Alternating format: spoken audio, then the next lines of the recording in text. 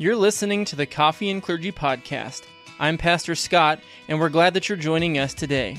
You can watch us live on YouTube or Facebook on Wednesday mornings, or you can check us out in audio format wherever you get your podcasts. Without further ado, let's get into the conversation.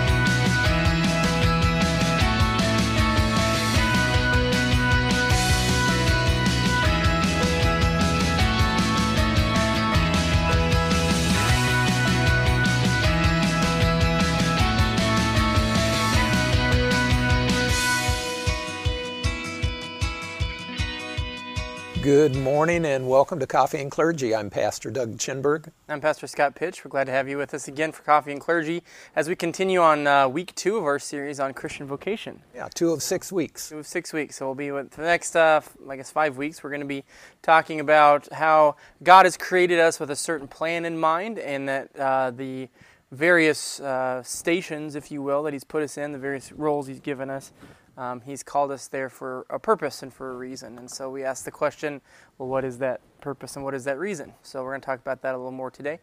If it's your first time with us, welcome. If you've been with us before, then welcome again as well. But we have this series and all of our series on Coffee and Clergy are live at 10 o'clock in the morning on Wednesday. And if you're with us live, welcome. If not, then that's where you can catch us live. And if you can't catch us live, you can always watch us later on our Facebook page or on our YouTube page. You can go watch the recordings. And then you can also find the audio version of the recordings on your podcasting app, wherever you get those from, whether it be Apple or Google or Spotify or wherever. So make sure you check us out. And we got a lot of other series that we've done in the past, and we're excited to march on with some new series coming in the future, including this one on vocation. So before we begin today, maybe let's open with a prayer and invite God into our discussion before we get into His Word. Thank you, Heavenly Father, for this day and for your presence in our midst by your Holy Spirit, that in this discussion on vocation, we would be, to some degree, self-critical of our shortcomings, how we have failed to live up to the expectation of that calling that you have for us. But we pray also, God, that by your mercy and by the new creation which you've made in us by your Holy Spirit, that you would compel us toward the vocations that you are calling us to fulfill.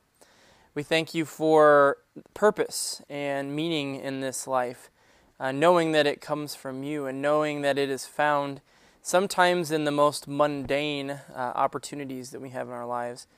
And so we pray that this purpose and this meaning would enliven us today, that we might hear your word, we might live out our vocation, and love our neighbor. We pray this all in Jesus' holy and precious name, and all God's people said, Amen. Amen. Amen. Yeah, we live in a day and a time where people like to do their own thing, make their own choices, and sometimes we forget that God is always at work behind the scene. And as He is at work, He calls us to very specific things, situations in life, people who are around us, and that sometimes we forget that God is also making a choice on what He would have us do. Mm-hmm. And so He wants us to be aware of that. He's not only redeemed us to make us His own, but He's redeemed us for a purpose, to use the gifts that He's given us to love and serve our neighbor. Yeah, and I think that makes the redemption even more robust. I mean, obviously when we think of redemption and salvation language, we're talking about how we were lost but now we're found. But we weren't just found to go back into the pocket, we were found to be spent. If you think of the parable of the lost coin, right? We were meant to be a treasure which is invested, as God has given us skills and abilities. And so we were redeemed, we were found, we were saved for a reason, to do something awesome. And one of the things I love about vocation is that it's a very real and tangible thing that we do as we use the gifts that God has given us. And it's an example is if God has given someone the gift of teaching and we find ourselves around people that need to learn something, that is a very apt and appropriate vocational gift that we can use for His purpose and for His pleasure Yeah. as we live out our life, and it benefits us and others as well. Definitely. So it becomes a win-win-win situation Absolutely, yeah. all the way around. And yet you mentioned our sinful nature there. Sometimes our sinful nature wants to do its own thing, and it doesn't necessarily want to follow God's plan. And so maybe we'll start off with a question. Has there ever been a time in your life where you really didn't want to go somewhere or really didn't want to do something, but after you ended up going there or doing that thing that you didn't want to do, it actually was a joy and a delight, and you learned something, and it actually became a positive experience? Yeah, so I go back to my college days for this, my freshman year of college well, then it was called University of Missouri-Rolla. Now it's Missouri University of Science and Technology. But the first year I was there, like all college students, I was in charge of my own faith life at that point. My parents came with me and helped me move in, and one of the last things my mom said to me is, now make sure you go to church and make sure you do that. It's like the last thing a college student wants to do after a long, fun Saturday night is wake up early in the morning, make it to 8 o'clock service. But I managed to do that. I think partially it was because we had, with my football team, we had 7 a.m. morning workouts the day after a game to stretch out, loosen up. And so that was hopeful. I had to get up anyway, so I was like, I might as well go home, shower, and go to church. And eventually that molded into me being really involved at the church in a lot of ways. I taught the kindergarten Sunday school at that church. I was involved in the adult inquirers Tuesday night class. Now, once again, there's sort of a selfish side effect of that. I got to skip out on some study hours that I was required to do for the place where I was living. Because I was able to go to a religious service thing, I got to skip out on that. So that was kind of nice. You could talk about God versus having your nose stuck in a thermodynamics textbook or whatever. So that was nice. But I would say I was in that state where I wasn't exactly enthralled and excited to be, getting to church and going to Bible studies and being involved in those things. But I did it, and because of that, not only was it a blessing in the moment, but in hindsight, it was a pivotal moment in my life. I'm a pastor now, and I think a lot of that contributes to those early days of serving and being involved at that church when I kind of forged my own faith life apart from my home family and parents. And so that's an encouragement for all college students out there. It's very important to the rest of your faith life how you react to the church and serving your Lord and your neighbor when you're in college. Yeah, I had a similar thought. It was back in my college days, and if you were to tell me early on in college that I was going to be a pastor, I probably would have laughed. When I was younger, probably one of my biggest fears was to talk in front of people, and now that as a pastor, we do that all the time. But so I think back to those days, and God, through my college experience, helped me to realize that I could speak in front of people, and so I had the opportunity later in life and the encouragement from my campus pastor to look into ministry. And it's interesting how God moves us in life, and moved me to go into the seminary. And now it's one of my greatest joys, whether it's preaching or teaching. That's a great joy in life as we get to share God's word with other people. Yeah. In front of other people. Yeah. And so, sometimes God's plans are different than our plans, and they can become a great blessing. And He knows we often forget, but He knows better than we do what gifts we need and how they should be used. Yeah. Another one that popped into my mind too was I was on spring break when I was in school, and I came home to Arkansas for spring break to visit with family, and I really, really wanted to sleep in. But my grandpa at the time was working with a Habitat for Humanity project on a house, and he invited me to go, and I was like, I love my grandpa. I really don't want to go, but I'll do it because he invited me. And I went, I think 4 out of the 5 mornings that I was there at home, I went with my granddad at 8 o'clock to go work on this Habitat house for 4 hours before lunch, and then had the afternoons off to do stuff. And and my granddad's gone now, but that's one of the best times because it was just he and I, using our hands, working with hammers, building stuff, and so some of the fondest memories I have of my granddad were those kinds of memories of working around the Habitat house. And I wouldn't trade that for anything. Those couple hours lost sleep were very well worth it. And Yeah. So sometimes only in hindsight can you really see the benefit of those things. That's true. And so another question, does God ever or often call us away from our current situation in life? And as we look at our neighbors, as we look at our situation in life and the neighbors around us, how are we called to serve them? But there's a couple of passages of Scripture that we want to look at. Okay. And to help us answer those questions. Sure. The first one is from 1 Corinthians chapter 7. All right, I can field that one if you want to. Okay.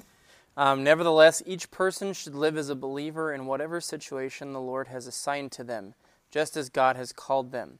This is the rule I lay down in all the churches. Was a man already circumcised when he was called? He should not become uncircumcised. Was a man uncircumcised when he was called? He should not be circumcised. Circumcision is nothing, and uncircumcision is nothing. Keeping God's commands is what counts. Each person should remain in the situation they were in when God called them.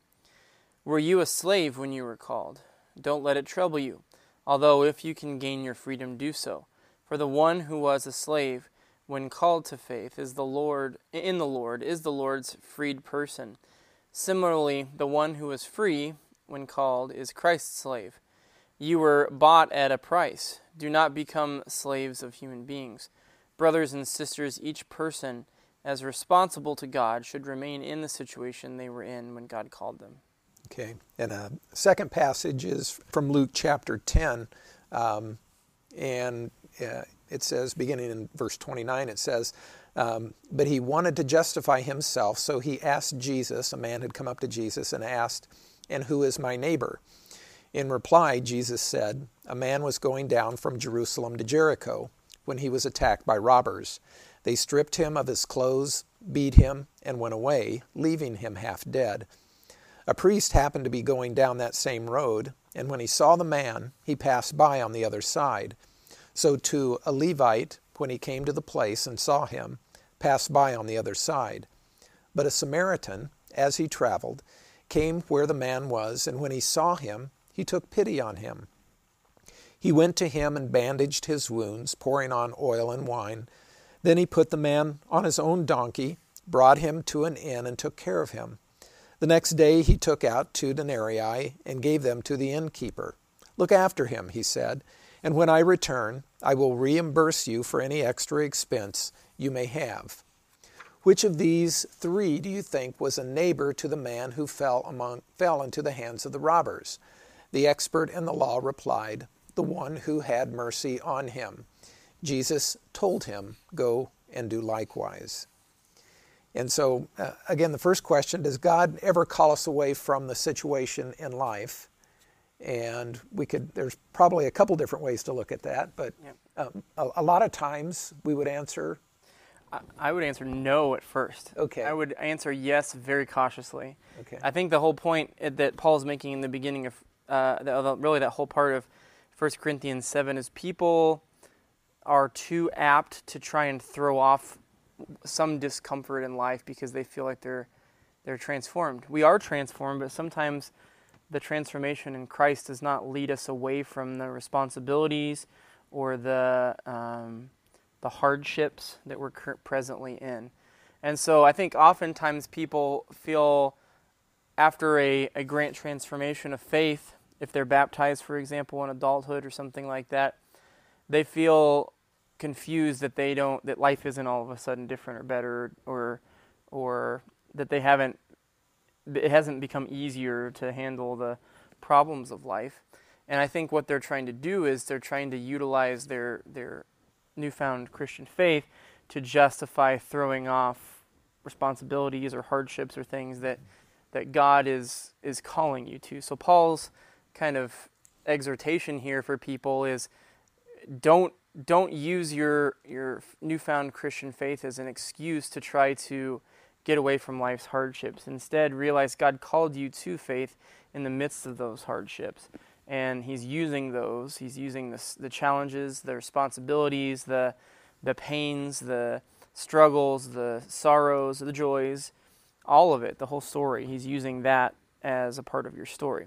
So I think people need to be cautious too quickly of saying, well, God's calling me to go do this thing, or God's calling me away from this thing to go try something else, because they perceive it to be holier. Martin Luther, for example, after the Reformation, had a hard time convincing people not to become monastic. People were all about trying to do everything just so and perfectly, which was sort of against his whole mentality of saved by grace through faith. A lot of people were so grateful for the newfound faith that they had found in hearing the word for the first time that they were trying to make all these kind of holier changes to their life.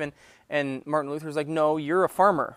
Be a farmer, right? We don't need 1,000 priests. We need good fathers, mothers, farmers, miners, craftsmen to be Christians as well as some priests, some this and that. So to me, I think that is one side of the coin. The other side of the coin is sometimes, yes, God does call us away from certain stations in our life. For example, people who become Christians who have some part of their life that's very destructive and is leading them further into sin or pulling them further away from God. God will call us away from certain destructive behaviors. He'll pull us into greater responsibility in some areas to remove our entanglements in other areas of our life. So it's a loud and resounding no with a small caveat, asterisked yes. Yeah, and sometimes even in the public ministry, the office of the ministry, sometimes God calls us to different situations. Mm-hmm. And in having the same thing, people in the workforce out in the world, sometimes they're called to a new position that causes them to move, and so there are times that God does that, but again, most of the time God wants us to stay where we're at. I like that about this 1 Corinthians passage. There were 3 times he said, in whatever situation the Lord has assigned you in, stay there. Remain in that situation. And so that's most often what he would have us do. Yeah. And but God gives us many opportunities to serve. As we find people all around us, we have many opportunities to serve them in a variety and various ways. Yeah. And that becomes both exciting and can be frustrating at the same time. We'll talk about that a little bit more as we get into it. But again, in the passage with the Good Samaritan, the Good Samaritan found someone in need as he was going down the road, as he was traveling, and he recognized that this man was in need of help. He had the opportunity to help him, and so that's what he did. Yeah, these 2 passages don't really seem to link up until you realize what they're getting at here is essentially the one thing that will cause a person to be called out of their station is because someone over here needs help, or because God has a very specific plan in place for you to do this thing. And so the Good Samaritan is probably not on the road to go find people to help. Right? He's probably on the road to go do something, some task, some responsibility he has, but then along the way, God calls him to something different because there's someone who's in need. And so that's sort of when we talk about the asterisk yes of God changing your station, this is an example of an asterisk yes, that there was a priest whose right responsibility was to help people, and he failed to do so. There was a Levite whose main responsibility was to help people, and he failed. And then here comes a Samaritan who's not called to that responsibility. Who would have not liked Jews, yeah. Who would have very easily have found an excuse not to help this man, yeah. But realized that he was able to do so. I guess I could say he was not overtly called to help the man. It wasn't like his main responsibility in life. Right. But all have responsibility for loving their neighbor, whether you're Jew or Gentile. So even though this man wasn't a Jew but a Samaritan, he was still called to love his neighbor, and he took up the calling to help. Yeah. And so another question is, how does God view those who neglect the gifts and talents that God has given to them? and what is the result? And there's another passage that we want to read to help us answer that question. Sure, yeah. From Luke chapter 19. Yeah, Luke chapter 19, verses 11 to 27. I forgot to invite people. If you want to follow along with your Bible, go ahead and have those handy, and you can crack it open to where we're going. But Luke chapter 19, we'll begin at verse 11. While they were listening to this, he went on to tell them a parable. Because he was near Jerusalem and the people thought that the kingdom of God was going to appear at once, he said, "A man of noble birth went to a distant country to have himself an appointed king and then to return. So he called 10 of his servants and he gave them 10 minas. He put this money to work, he said, until I come back. But his subjects hated him and sent a delegation after him to say, 'We don't want this man to be our king.' He was made king, however, and he returned home. Then he sent for the servants to whom he had given the money in order to find out what they had gained with it. The first one came and said, 'Sir, your mina has earned 10 more.' 'Well done, my good servant,' this master replied. 'Because you have been trustworthy in a very small matter, take charge of 10 cities.' The second came and said, 'Sir, your mina has returned 5 more.' His master answered, 'You take charge of 5 cities.' Then another servant came and said, 'Sir, here is your mina. I have kept it laid away in a piece of cloth. I was afraid of you because you are a hard man. You take out what you did not put in and reap what you did not sow.' His master replied, 'I will judge you by your own words, you wicked servant. You knew, did you, that I am a hard man, taking out what I did not put in and reaping what I did not sow? Why then didn't you put my money on deposit so that when I came back I would have collected it with interest?' Then he said to those standing by, 'Take his mina away from him and give it to the one who has 10 minas.' 'Sir,' they said, 'he already has 10. He replied, 'I tell you that to everyone who has, more will be given. But as for the one who has nothing, even what they have will be taken away. For those enemies of mine who did not want me to be king over them, bring them here and kill them in front of me.'" Okay. So again, the first question, how does God view those who neglect their gifts and talents? I forgot to say at the end of that, this is the gospel of the Lord. Oh. Yeah. Sometimes Jesus' words aren't so sweet. They're They more can be bitter, harsh, right? yeah. Yeah. Going back to the question, for those who neglect their talents, I mean, it's not good. Yeah, it's harsh words for them. Yeah, it's not good. I think this is sort of hearkening back to, like, you could even go as far as Cain and Abel, right? That Cain has a calling and a responsibility, and his produce is potentially insufficient. We don't know whether it was he gave a bad offering because he didn't have good stuff to give, or whether he kept all the good stuff for himself and gave God the bad stuff out of the greed of his heart. Regardless, it was his heart that was the problem.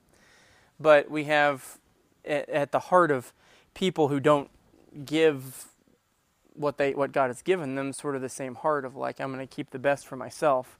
I'm going to keep the best of my own time. Give some leftovers to God. Yeah, I'm going to use my skills for me or for my own benefit rather than for God. Obviously, you see what happens to Cain when God delivers his sort of final judgment about Cain and Abel, right? But it's not good. It's certainly not good. Yeah, and so what does God expect when He gives us His gifts? Us to be good stewards of those gifts. I think that's the expectation. You see here, Jesus gives gradients here, and I think that's for a reason here. He says the guy who has a coin turns it into 10 minas. Well done. Here's, that. And then the other guy comes up and he didn't do as good, and it's like, oh, well, I'm inferior to this other guy, so my gift's no good. It's like, no, that was what you were able to do out of with the gifts you were given. Gifts you were given. So God is not calling for success in terms of like a great return. He's more interested in the giver, or the one who has been given the gifts, and how he's internally processing that and using them. So it's not about for God, it's not about the final result as much as it is about the process of using those gifts for his work.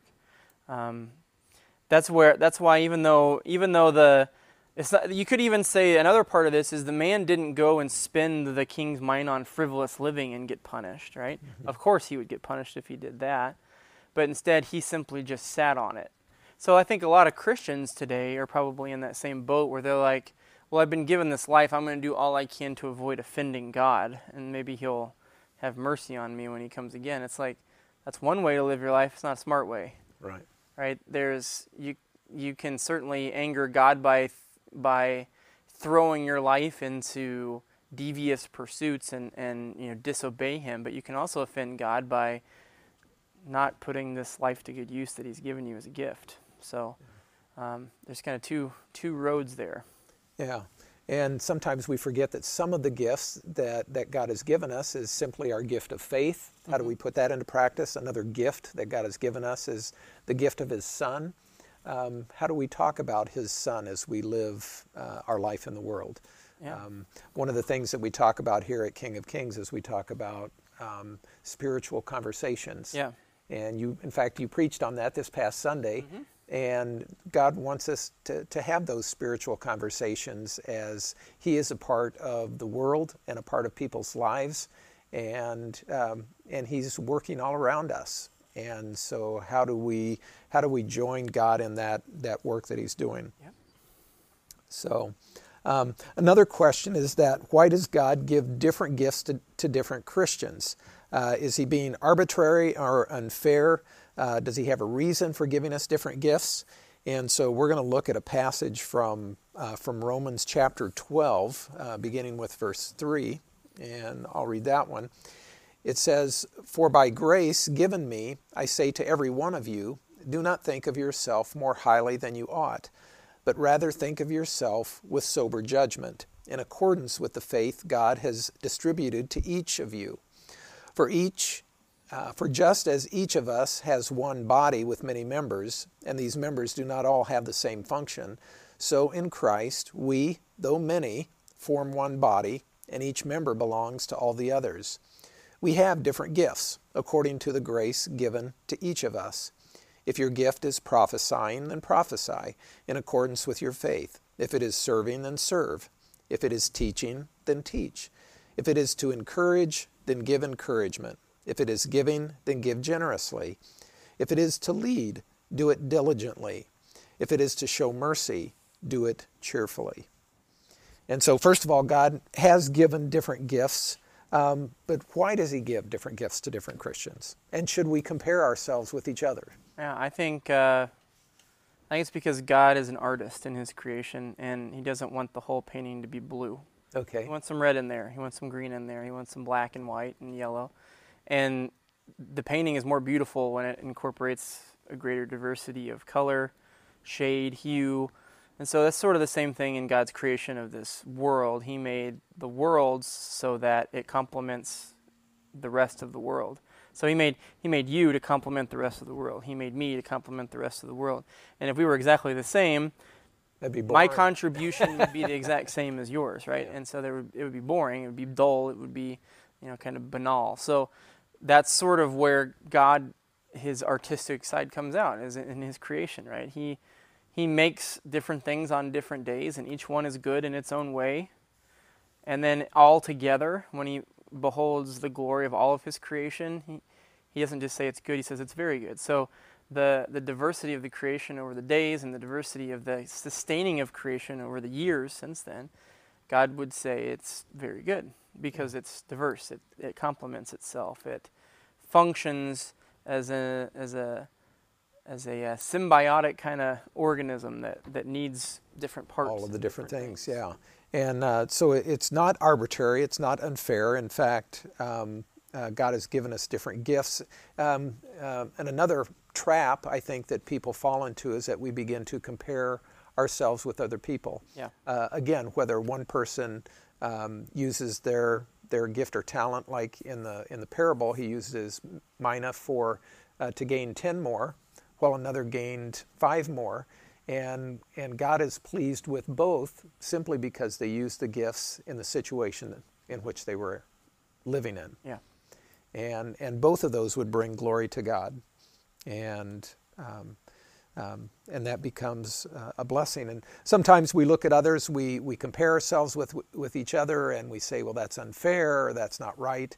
And God doesn't look at the world in that way at all. He recognizes the gifts that He's given us. He says, I want you to use them to the best of your ability. And as you do that, that will give me glory. Yeah. And so that's a challenge for us when we're tempted to compare ourselves with other people. Yeah. So how are these various gifts that God has given us, how do they relate to one another? And again, are all gifts important? We've kind of talked about that, but let's look at another passage from 1 Corinthians chapter 12. Sure, so we're going to be in 1 Corinthians 12 to 26. Just as a body, though one has many parts, but all of its many parts form one body, so it is with Christ. For we were all baptized by one Spirit so as to form one body, whether Jew or Gentiles, slave or free, and we were all given the one Spirit to drink. Even so, the body is not made up of one part, but of many. Now if the foot should say, because I am not a hand, I do not belong to the body, it would not for that reason stop being part of the body. And if the ear should say, because I am not an eye, I do not belong to the body, it would not for that reason stop being part of the body. If the whole body were an eye, where would the sense of hearing be? If the whole body were an ear, where would the sense of smell be? But in fact, God has placed the parts of the body, every one of them, just as He wanted them to be. If they were all one part, where would the body be? As it is, there are many parts, but one body. The eye cannot say to the hand, I don't need you, and the head cannot say to the feet, I don't need you. On the contrary, these parts of the body that seem to be weaker are indispensable, and the parts that we think are less honorable, we treat with special honor, and the parts that are unpresentable are treated with special modesty, while our presentable parts need no special treatment. But God has put the body together, giving great honor to the parts that lacked it, so that there would be no division in the body, but that its parts should have equal concern for each other. If one part suffers, every part suffers with it. If one part is honored, every part rejoices with it. So again, we've talked about there's a variety of different gifts, but the question is, how are they related to each other? Well, they all have a function. They're all going towards the same goal, right? If your right foot wants to go right and your left foot wants to go left, you're not going to go very far. Nope. And you're going to walk funny. Yeah, and you're going to walk funny. Yeah. I suppose, yeah. That's true. Well, for a little while you will, and then you'll just stop. Yeah. So, yeah, I think that's really what it comes down to is in our own life of faith, if part of us is pulling one direction and another part of us is pulling a different direction, then we're going to be immobilized. We're going to be stuck. So that's sort of the contrasting natures of the sinner and the saint, right? Our sinful nature wants one thing, and our saintly nature in Christ wants another. Mm-hmm. So we have to do what we can from our side to daily drown the old Adam by remembering our baptism and daily walk with Christ so that we can actually go somewhere in this life and do something in this life. One of the fascinating things about a body is when it works together, the fascinating thing is what it can accomplish. Yes. And that's what God would have us do. We who make up the body of Christ, we who are a part of His family, we can do amazing things as we work together and use the different gifts that God has given us for His purpose. So again, a question, are all the gifts important?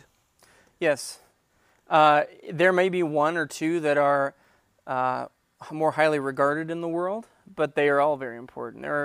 There are people that have set skills and abilities and blessings from God that the world doesn't value, but that are absolutely imperative and necessary. So I think of things like service and hospitality and things like that. The world doesn't really care about that stuff. I mean, it doesn't reward that stuff. Maybe it cares a little bit, but it doesn't reward it. It doesn't give more money to teachers who are really good at helping kids learn and grow and things like that. It doesn't give great honor and respect to people who spend an extra weekend, at the soup kitchen and things like that. It may pay some credence to the fact that we should all try and do a little more of that stuff, but it doesn't reward it in any potential way. Mm-hmm. God does, though. He rewards it.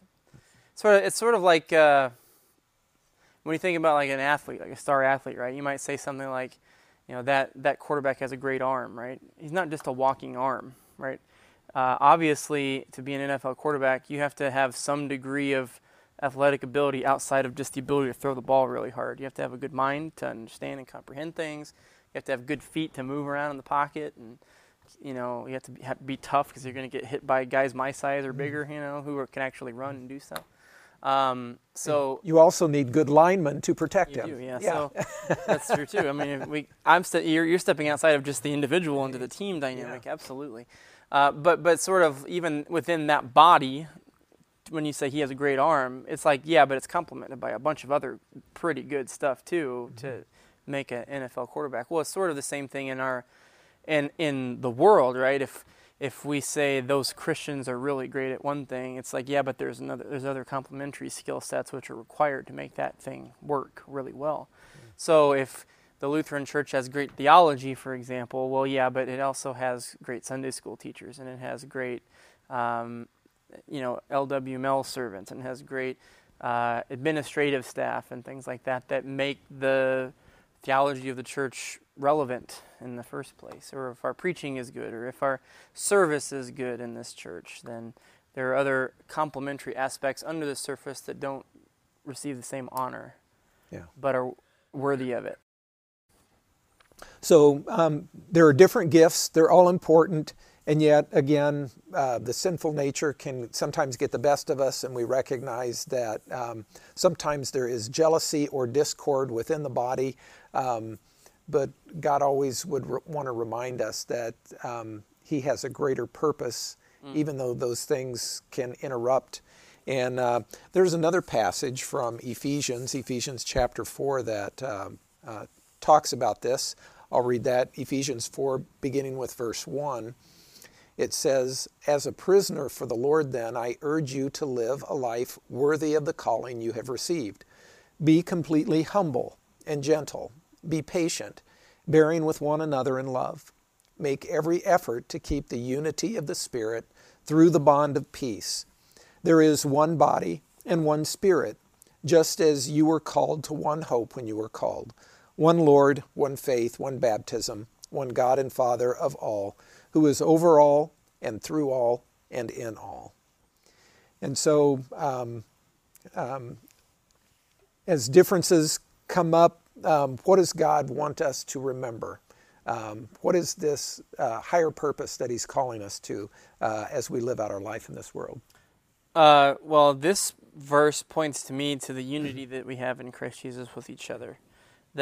But I think that there's a slightly higher unspoken purpose that He's driving to, higher purpose that can't be accomplished without that unity. So this is the first step: be united in Christ. Mm-hmm.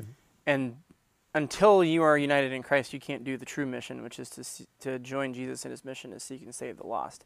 The Christian church can do no good thing in the world until it is united in Christ.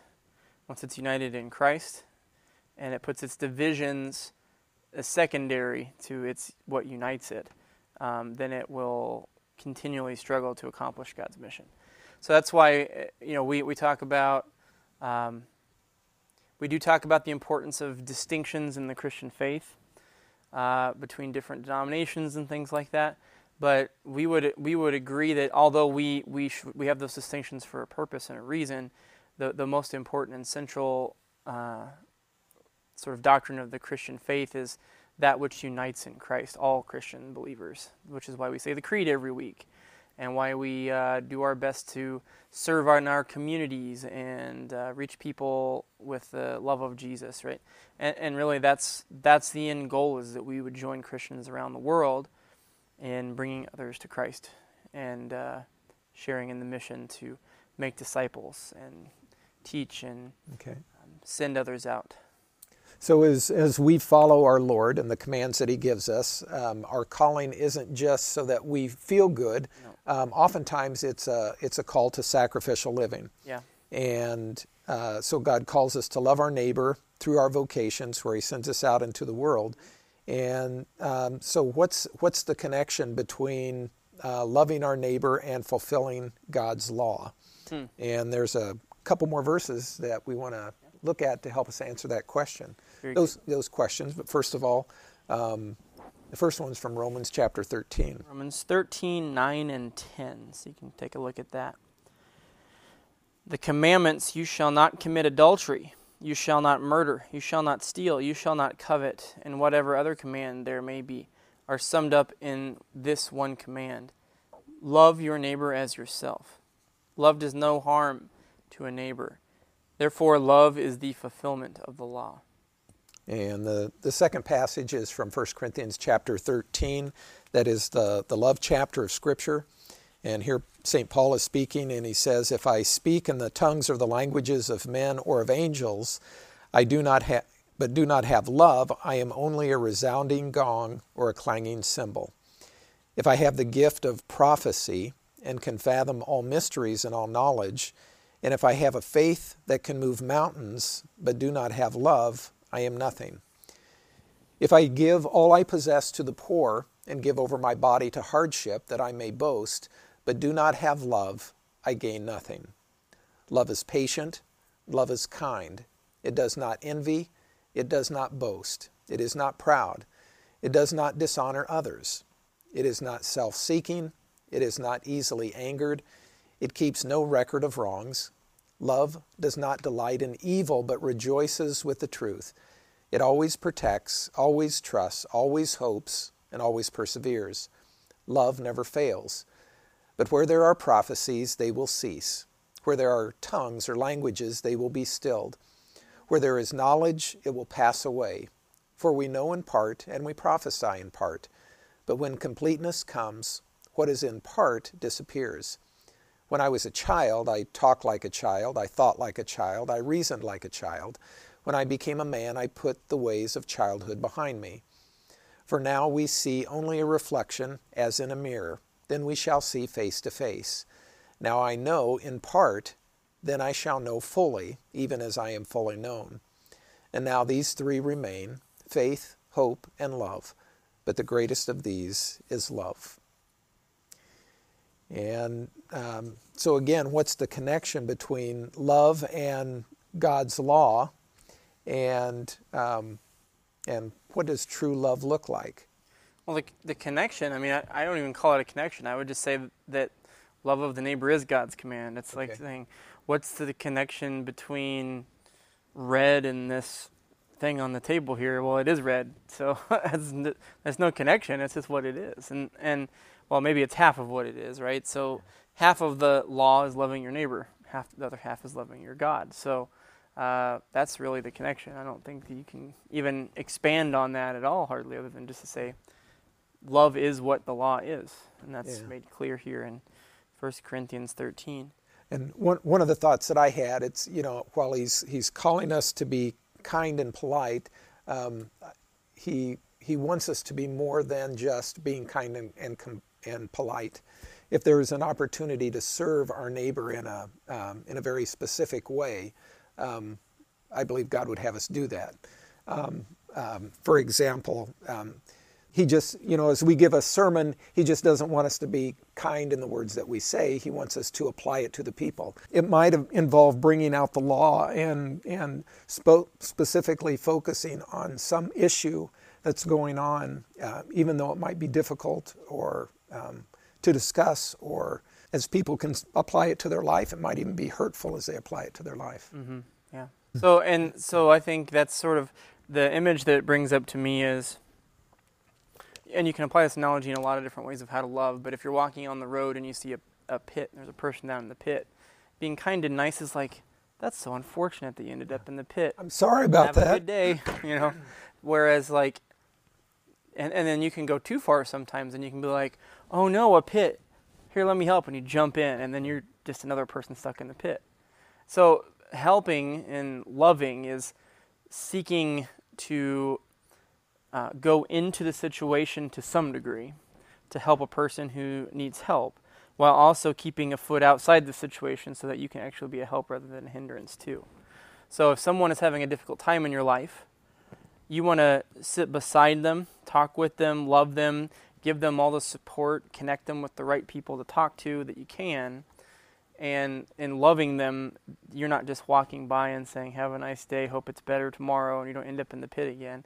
But instead, taking steps and actions to seek to resolve the brokenness or the problem in the person's life. Yeah.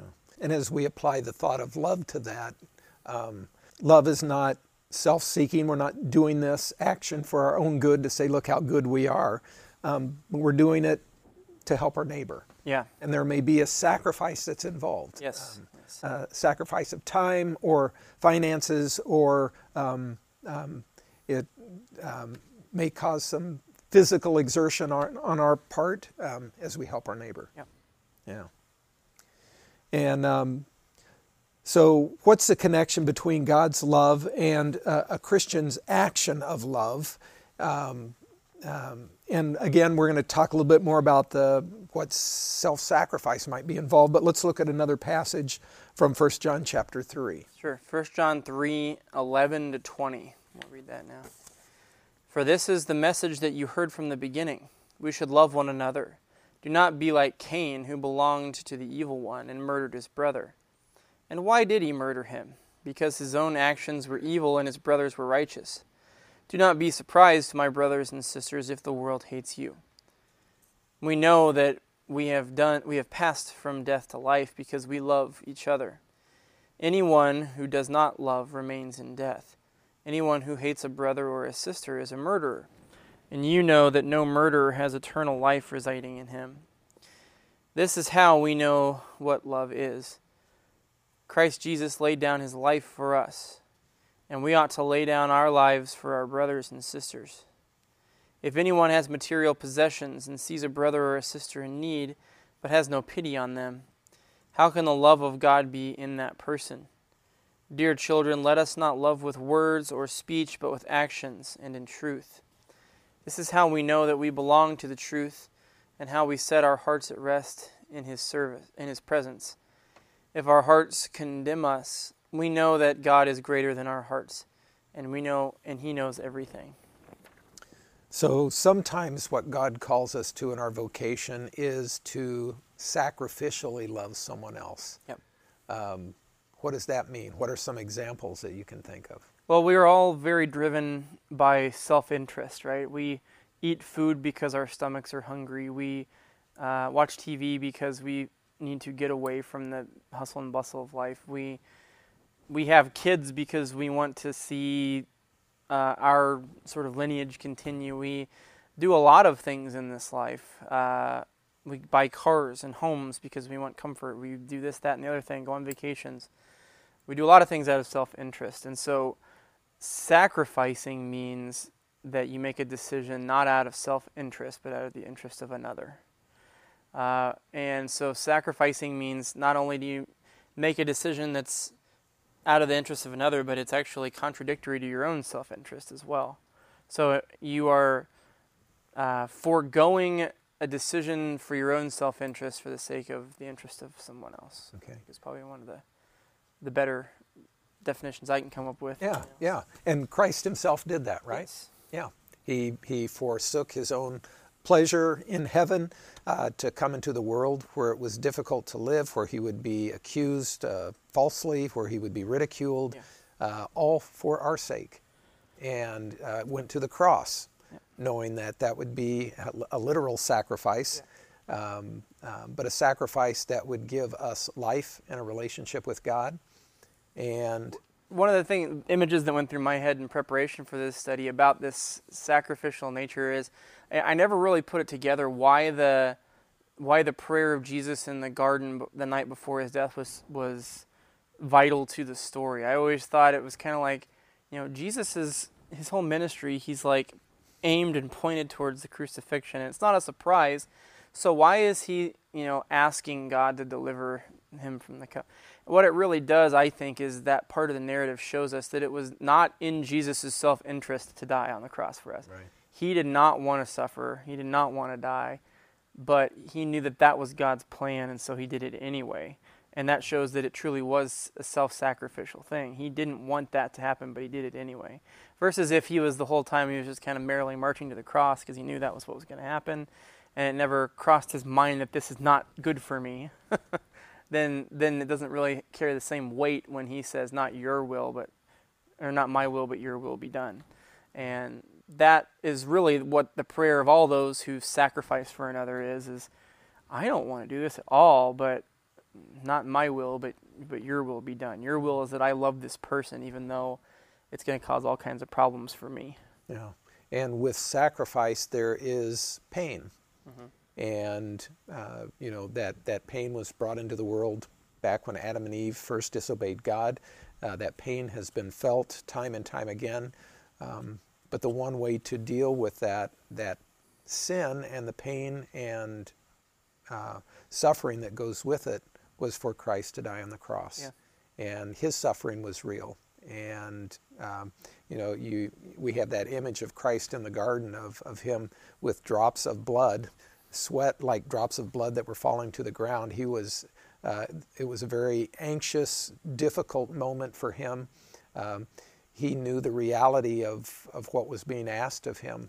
And yet he said to his Father, not my will, but yours be done. Sometimes we find ourselves in difficult situations, and it's not until that moment that we realize the amount of suffering that's going to be a part of it. And sometimes those can be hard decisions. It's easy to walk away from that pain and suffering, especially if it's for somebody else. Mm-hmm. But God calls us oftentimes to do that, to take those steps for the sake of someone else. I think of parenting. Yeah. Parenting isn't always easy, but you do that for the sake of your son or your daughter, so that they'll grow up and be good and honest people. The ultimate goal is that they can be self-reliant in as they rely on God, Mm-hmm. but using the gifts that God has given them for so that they can be independent and bring God's blessings to other people. Yep. And again, we're reminded that every vocation also involves a relationship. And we're also reminded that because we're sinful people, those relationships can break time and time again. That it breaks our relationship with God, it breaks our relationship with other people. But because of God's grace in Christ, He makes this relationship new. He restores these relationships, and again, He reminds us who we are as His people. Mm-hmm. And so there's another passage from Romans chapter 12 that reminds us again of God's love in Christ and in the midst of the conflicts that we have. And so I'll read that passage from Romans 12, beginning with verse 9 through 21. It says, "Love must be sincere. Hate what is evil. Cling to what is good. Be devoted to one another in love. Honor one another above yourselves. Never be lacking in zeal, but keep your spiritual fervor, serving the Lord. Be joyful in hope, patient in affliction, faithful in prayer. Share with the Lord's people who are in need. Practice hospitality. Bless those who persecute you. Bless and do not curse. Rejoice with those who rejoice. Mourn with those who mourn. Live in harmony with one another. Do not be proud, but be willing to associate with people of low position. Do not be conceited. Do not repay anyone evil for evil. Be careful to do what is right in the eyes of everyone. If it is possible, as far as it depends on you, live at peace with everyone. Do not take revenge, my dear friends, but leave room for God's wrath. For it is written, 'It is mine to avenge, I will repay,' says the Lord. On the contrary, if your enemy is hungry, feed him.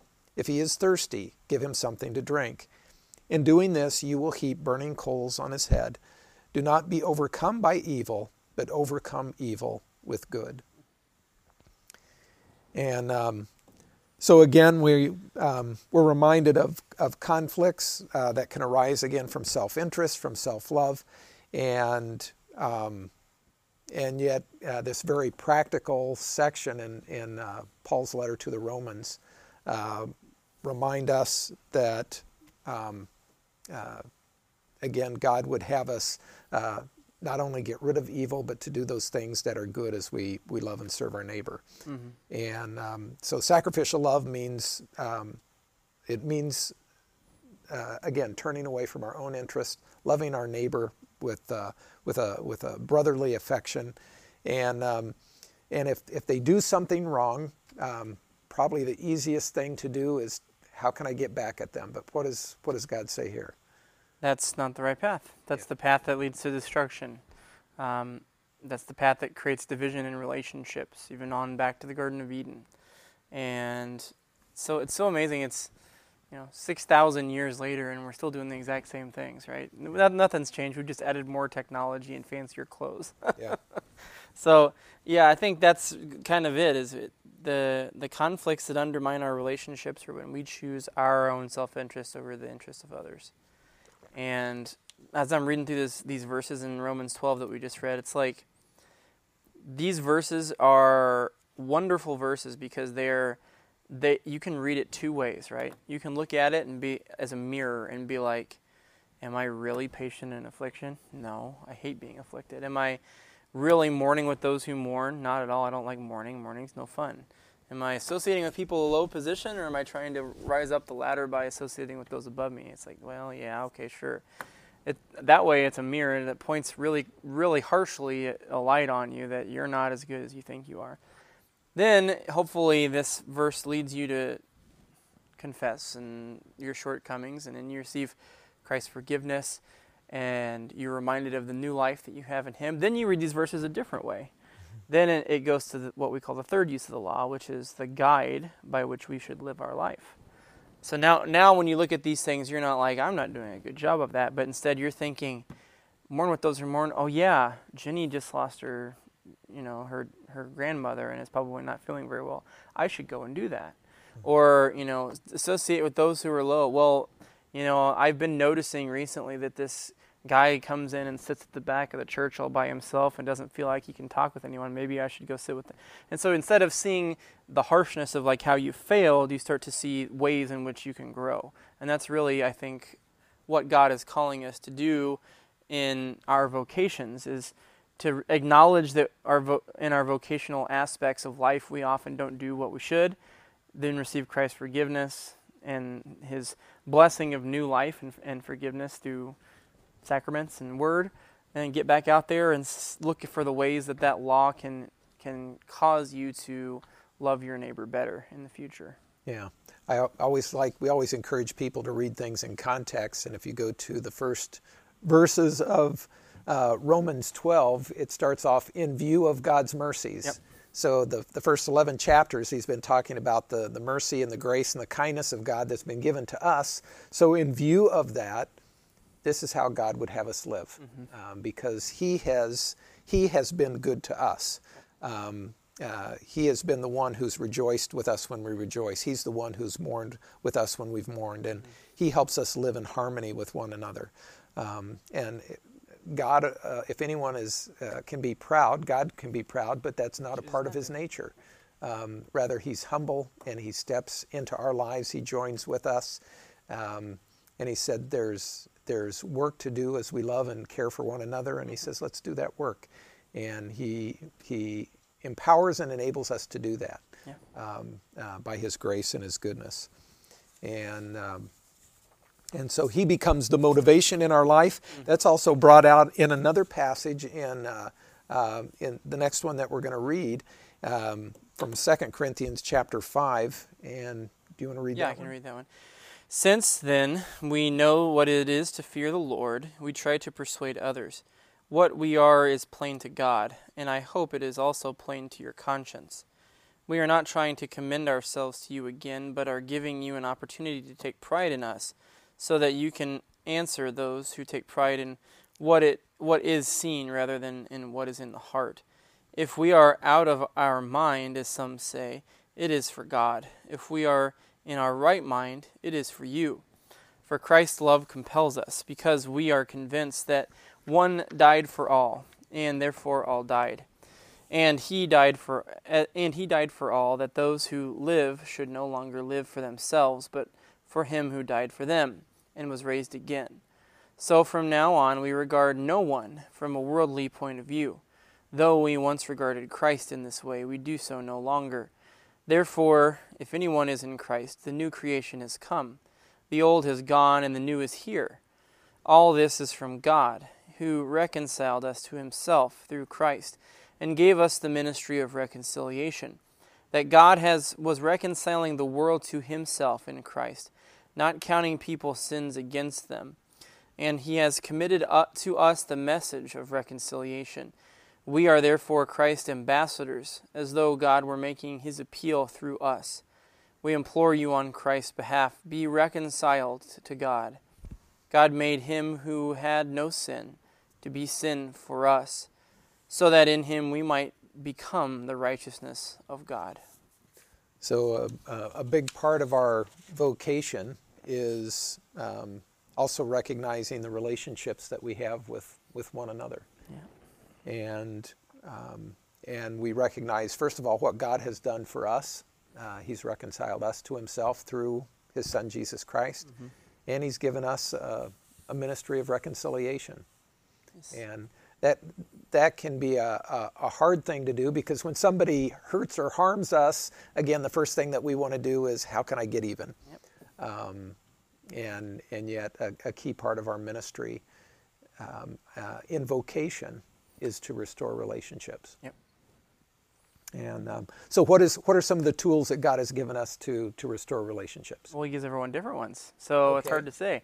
I would say that each person, if they look at the blessings and skills that they have, especially when looking in light of other people that are around you, what things stick out about you that you've used in the past incidentally to do something kind for others. Figure out ways to grow and exercise those muscles so that you can be a unique creation in God's image to serve in the way he made you to serve. Yeah. So what gift has God given to the church that we can help in the process of reconciliation? The forgiveness of sins, the word in the sacrament, are the strongest and most readily available. I think I try to bring up sometimes when I do the forgiveness of sins and the absolution, that this is something that God has given to the church, this ministry of reconciliation, that we are to be made right again with each other and with God through this process of the forgiveness of sins. Through confessing to God, he gives us forgiveness. Then he gives us forgiveness again through the sacrament of the altar. And he reminds us of the forgiveness which was given once and for all when Christ died on the cross, that's then put into the power of baptism, which washes us clean. And so all of it is shrouded in this super thick shroud of forgiveness that just covers over everything. Yeah. So I think that's really where it comes from. But I love the fact that we are called and identified as Christ's ambassadors. Yeah. That we are given a ministry of reconciliation, and again, oftentimes when people hurt us, sin against us, we want to get even. But as people of God who have been forgiven, God says a part of your vocation is forgiving those who have sinned against you. And when that happens, I think that makes a big difference in the lives of people. I think that we might fall sometimes into the trap of thinking that reconciliation and forgiveness are things that happen in the church and just stay in the church. But in reality, that's the starting point, right? That we receive reconciliation and forgiveness in the church when we forgive and when we confess and receive absolution and communion. But that reconciliation then is meant to be extended out into the world so that others might receive the forgiveness, join by coming in and then receiving the blessings of God in the service. Yeah, we've talked about the work that God would have us do in the world, and so there's things that happen in the world of business or in the world of commerce, in the world of the civil world or the world of politics. Mm-hmm. There are things that happen within the sphere of the church, and there are things that happen in the sphere of the family. Yeah. But that reconciliation takes place in all of those spheres. Mm-hmm. as God's work is done, and again, some of the most powerful work can happen within our own families as we share that forgiveness and love of God with a spouse, with a child, with a parent, and we're reminded who we are and part of the vocation that God has given us. That circles back to the very first question and reading that we did when Paul is exhorting people to stay in the station that they're in life, because until you are performing very well in your vocation at home, or your immediate, like, right in front of your face vocations, you don't need to go look for a bunch of other ways to serve God. The ways to serve God are like right in front of you. Yep. You know, do those things and do them well. And much like the servants in the parable, once you do those things and do them well, guess what? God's going to say, well done, good and faithful servant. Here's 10 more ways to serve God, right? And so do them well, build on that foundation, I think. Yeah. And so it's some very practical words from our Lord as we love and serve those around us as redeemed people of God. Yeah. So that kind of brings us to the end of our discussion today. So again, this is the second of 6 in our series of vocation, and so we'll continue on. But as we conclude for today, let's close in a prayer. Heavenly Father, we thank you again for redeeming us as your children and making us your own. And you don't redeem us just so that we can then live however we want, but you have a very specific purpose, even as you continue to be at work in this world, and we thank you for that. And we thank you for inviting us and including us in your work, for giving us gifts and for giving us joy in using those gifts. And Lord, when we misuse them or don't use them, we ask for your forgiveness and grace. We ask that you help us to see the opportunities that are around us so that, again, we can use them for your purposes as we build other people up. We ask that you be with us this day. Help us to see all of the people in need around us so we can encourage them and build them up and use the gifts you've given us. May we have joy in using those gifts. And in those difficult times, Lord, we ask that you give us the strength that we need as we love and serve our neighbor for their good and also for your glory. So be with us this day, we ask and pray it in Jesus' name. And all God's people said, Amen. Amen. Thanks for being with us today. Have a great day in the Lord, and we'll see you next time. Thank you for listening to the Coffee and Clergy podcast. We're glad you could join the conversation. Coffee and Clergy is a ministry of King of Kings Lutheran Church in Chesterfield, Missouri. You can catch us live on YouTube or Facebook on Wednesday mornings, and we post the podcast on Thursdays. For more information, check out our website at www.kokstl.org. Blessings on your day, and we'll see you next time.